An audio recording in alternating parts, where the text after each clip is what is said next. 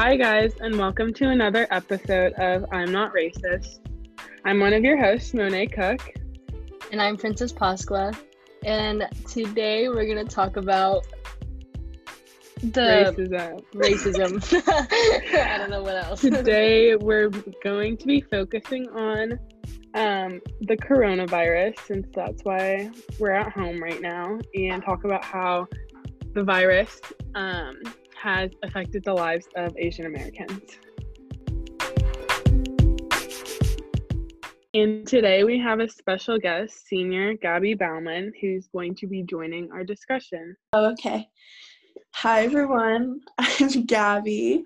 I'm a senior at St. Francis, and I'm a guest on this podcast, and I'm excited. Let's actually just look at some statistics real quick of what's going on. Yeah, I bet there are some statistics out there in addition to anecdotal evidence of an uptick in racist behavior against Asian Americans would be my guess. So just from looking that up, I see that the FBI just put out a warning about there might be a potential surge in hate crimes against Asian Americans, and Asian American lawmakers have started talking about coronavirus-related discrimination. And especially before everything was shut down, we could talk about how businesses, Chinese restaurants, they hit way harder than the rest of the businesses that closed down, because even before the country was officially shut down, they were getting less business. So we could talk a little bit about that. Yeah, that's a good idea. We were just talking about this last night. We should really order more often, because we've been ordering in a lot of takeout just to try and support our local restaurants. And we're we should order in more Chinese food or Thai, anywhere where we think that, they're going to be getting less business because people are uneducated and fearful. It's a small thing, but trying to do little things like that. There was this one thing that it was before the whole lockdown, and it was kind of funny because it was on TikTok, and this Asian guy, he's there's this thing where people walk around with their phones and they're wearing something, and he gets people's reactions. And this guy says, he's oh, I'm wearing a mask, and he's at he's at the Chase Center, the basketball, the Warriors basketball stadium. And he said, I'm wearing a mask and I'm getting people's reactions. And he's walking around and people are staring at him weirdly. And then he flips the camera around and he's wearing a face mask, a beauty face. And I was just I thought it was just funny because he just made it into another a total joke. But it was just wow. Oh my gosh. Princess, do you want to start? Okay, so there has been a lot of posts. I've always been aware of the posts and stuff that people have been which is xenophobia and anti-Asian in just general ever since this whole pandemic started. But I never realized how bad it was until I started seeing more of it on social media, and until I heard about Trump saying an elected official saying the Chinese virus, which is just annoying and infuriating. But I'm also not surprised that he did do that, just because of what just from his past. But also when someone, especially someone of power and someone who has a lot of who has social influence, when someone that says something like that, it also sways the opinions of others, and that continues to feed into the racism in general, and just labeling people with derogatory terms. And it doesn't help in any way, especially since the coronavirus is it's just people aren't realizing how serious this is, and people are going out and they're hanging out. And when he says something like that, it sheds a different, not light, I don't want to say light, but it sheds a different just perspective on the issue itself, because our main focus should be on finding a cure, or just finding ways to like help people who are helping others, like the doctors and the nurses and people like in Italy are like struggling to get through it.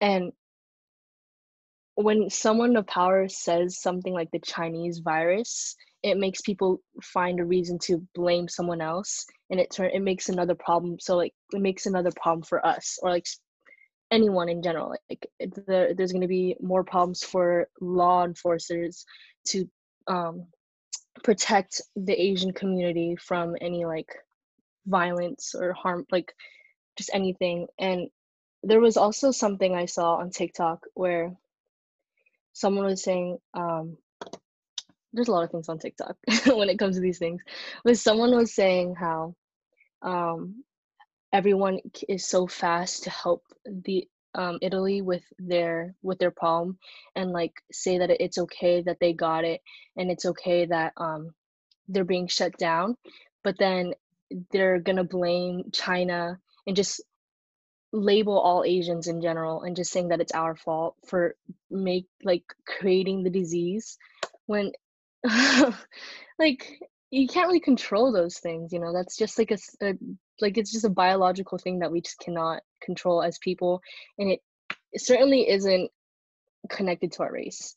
And when people of power and people of social status and influence post things that are racially just racial, then it feeds into the hatred, and it takes away from the bigger picture of what's actually going on in the world. So Yeah, I agree with that. And to add to that, I think it's like the disease itself, without bringing race into anything, already put our whole country in such like a frenzy, and everyone's freaking out and buying toilet paper and everything, and like the grocery stores are empty. And so just to like add that race factor in it, especially when race is already such a big issue in our country, to add that on top of a pandemic is just, it's not helping anything. It's making it worse. And like, I just feel like the racial aspect of it added a whole nother layer of like worry and anxiety, because now not only do you have to worry about like quarantining and keeping your family safe and healthy, but you have to worry about, as an Asian American especially, how when you do go out in public because you need food like any human, you're being looked at differently because a leader of our country is associating this virus with racism. Yeah, if you don't mind, I have a little story to go along with what both of you guys have been saying. So about like how it all kind of started with like elected officials saying the Chinese virus, and that has affected like or influenced a lot of people that I know personally. And I actually got a text from a friend the other day saying like, oh, like I'm so mad, like I'm furious. I'm like, yeah, you know, like this whole quarantine thing, like it sucks, but we got to do it. And she was just like, no, like I'm mad at the Chinese. And I was like, the Chinese? Like, what are you talking about? And she was like, if they just would not eat bats, then like this whole thing wouldn't have happened. Like, and I was just like, are you kidding me? Like, you can't just say that and like expect for me to take you seriously. Yeah, especially when you obviously have taken no consideration as to how the virus actually spread. Like, you can't eat bats. Like, what? yeah, I was so like, I was like, are you kidding? Like, that wasn't a funny joke. And she was like, no, like I read this thing that like there's street food, like it was because someone ate a bat, and like they ate the bat and then there was a disease, and they just gave it to everyone, so it's all the Chinese fault, and I'm so mad at the Chinese. And I didn't respond. I was like, I can't talk to you.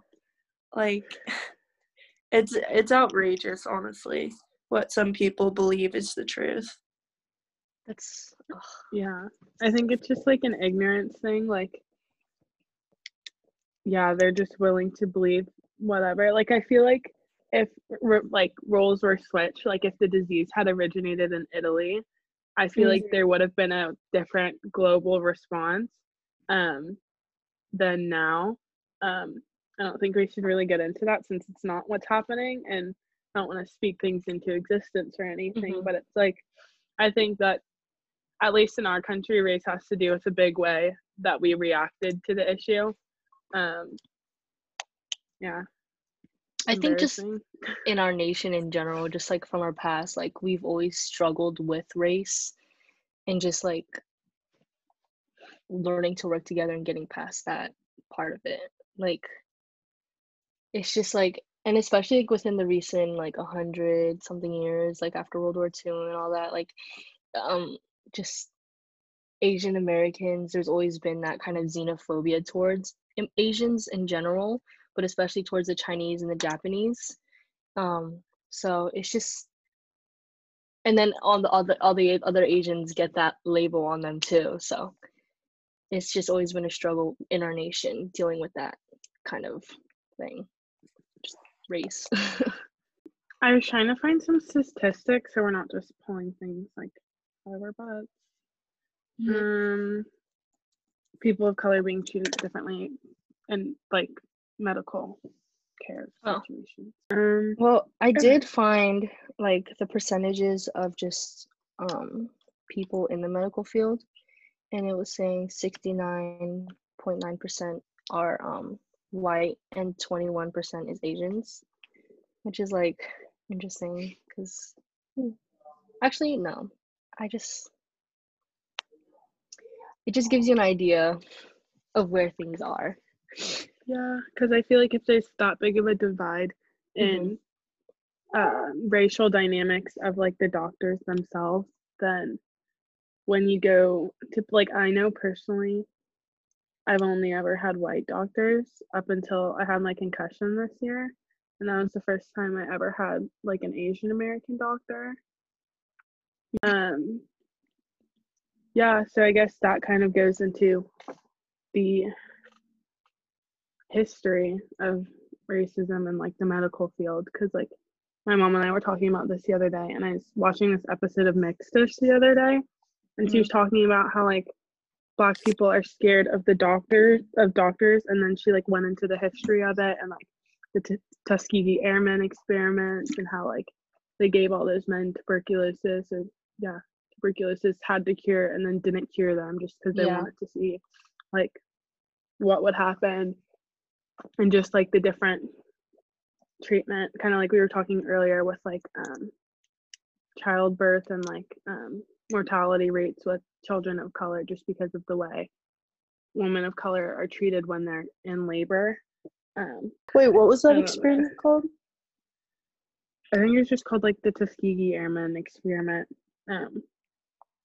Yeah, I don't remember what I was saying, but people of color are treated differently when it comes to healthcare historically and as it is. So I can't imagine how that might affect today's situation, especially with all the rationing we have to do. I think that will definitely be something that's part of a larger conversation at a later time, just because I feel like once at least the pandemic calms down a little bit, we'll be able to see more of those statistics and how that all panned out. And obviously it doesn't matter if you're white, brown, yellow, black, whatever. Like no one wants this virus, no one wants to get sick, no one wants to die because of this virus. But I do think it's important that we look at the numbers of or information of how patients are being treated at this time. Hey Monet.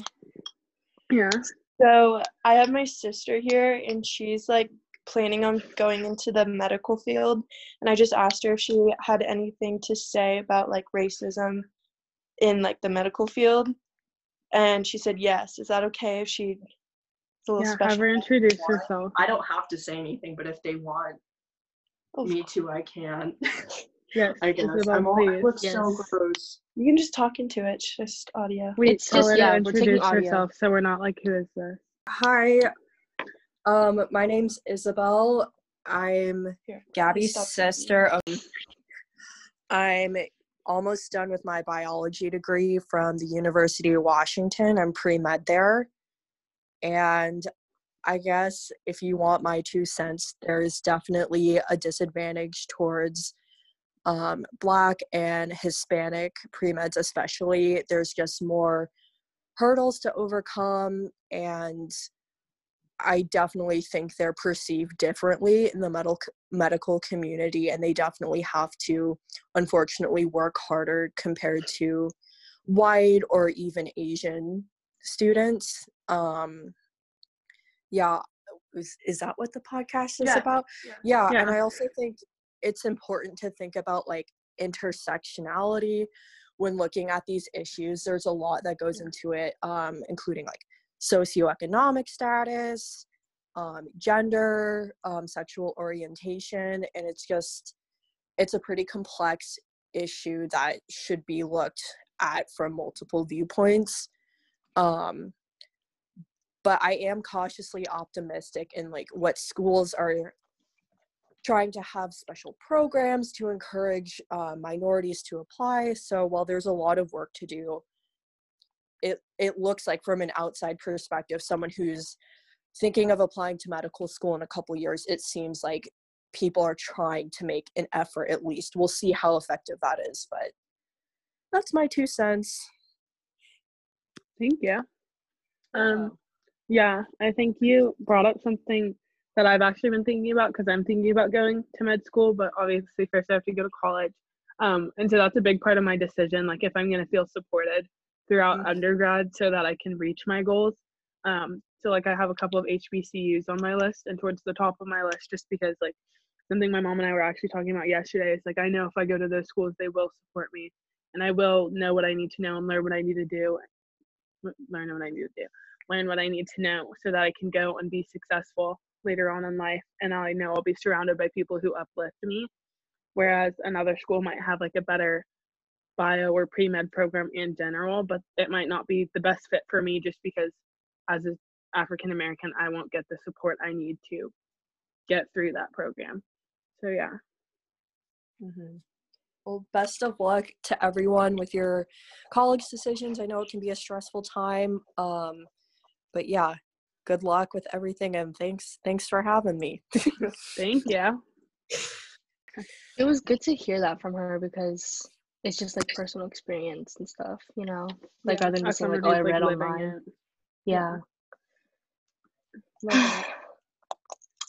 So to shed some light onto all of this, there has been a lot of just like Asian Americans who do have social influence, namely like actors and stuff, who are on the like just who are famous and stuff. There was one Asian American actor, one of my favorites. He was tested positive for coronavirus a couple weeks ago, and he posted like this IGTV thing, and I shared it with you, Monet, and Mrs. Anderson, and with JJW. Oh, and is that what you shared with us? Okay, sorry, it's like a 10-minute video, but it was like the article I sent you was just kind of like an overview of what he said, and he was basically saying like, although it's a scary thing, like he believes he can get past it, but he wanted to talk about just like the xenophobia towards Asian Americans in general, and he was just telling people to stop the violence because there has been like reported violence, and to stop the racism. And I think when people, especially like people who have social influence and who can impact other people's opinions, when they post things like that, it makes things a little bit easier for everyone to get through it, you know, because it's not just I think the Asian Americans that are suffering, it's also like the friends and families of those Asian Americans, like who obviously aren't doing these like hate crimes, you know. So it positively impacts others, and it encourages that good attitude and good action towards Asian Americans in general. So I've seen a lot of good things so far, only because I've been looking to the good things. I don't really want to focus on the bad things because just quarantine in general is very depressing. So yeah. Yeah, I feel like a lot of people have been really like negative during this time, so it's good to emphasize the positive things because there is a lot of positive. It's just hidden beneath everything else. Yeah. Okay. Yeah, I have to wonder if everything that's happening is maybe moving the conversation forward too, and including Asian Americans in the conversation about equality in our country. I hope that it ends up being a positive, that the pain that people are suffering right now from being discriminated against, that because there's also been, like you said, like a backlash against that kind of talk. Yeah. So maybe it'll make people more aware that this is happening in general, I hope. Yeah, because I think this virus has brought to light a lot of issues with America, like homeless crisis, healthcare crisis, the way we treat people in general, and the way we react to a nation when something goes wrong. And I've been talking to like some friends, and we're all saying that like I don't see how we can go back to the way things used to be before this once we get past it, just because like today with the like $2 trillion whatever the Senate did, it's like you guys just pulled $2 trillion from where? And it's like if we can do that when things like this happen, I think that's kind of a sign that we haven't been doing everything we need to be doing to progress as a nation. But now that we see we can do it, I don't think people are going to let their elected officials just get away with not doing what needs to be done. Just thank you for listening. Stay safe, stay healthy, don't go out. It's the only way we can get past this. We just gotta social distance ourselves. So yeah. Thank you. See you guys later. Yeah.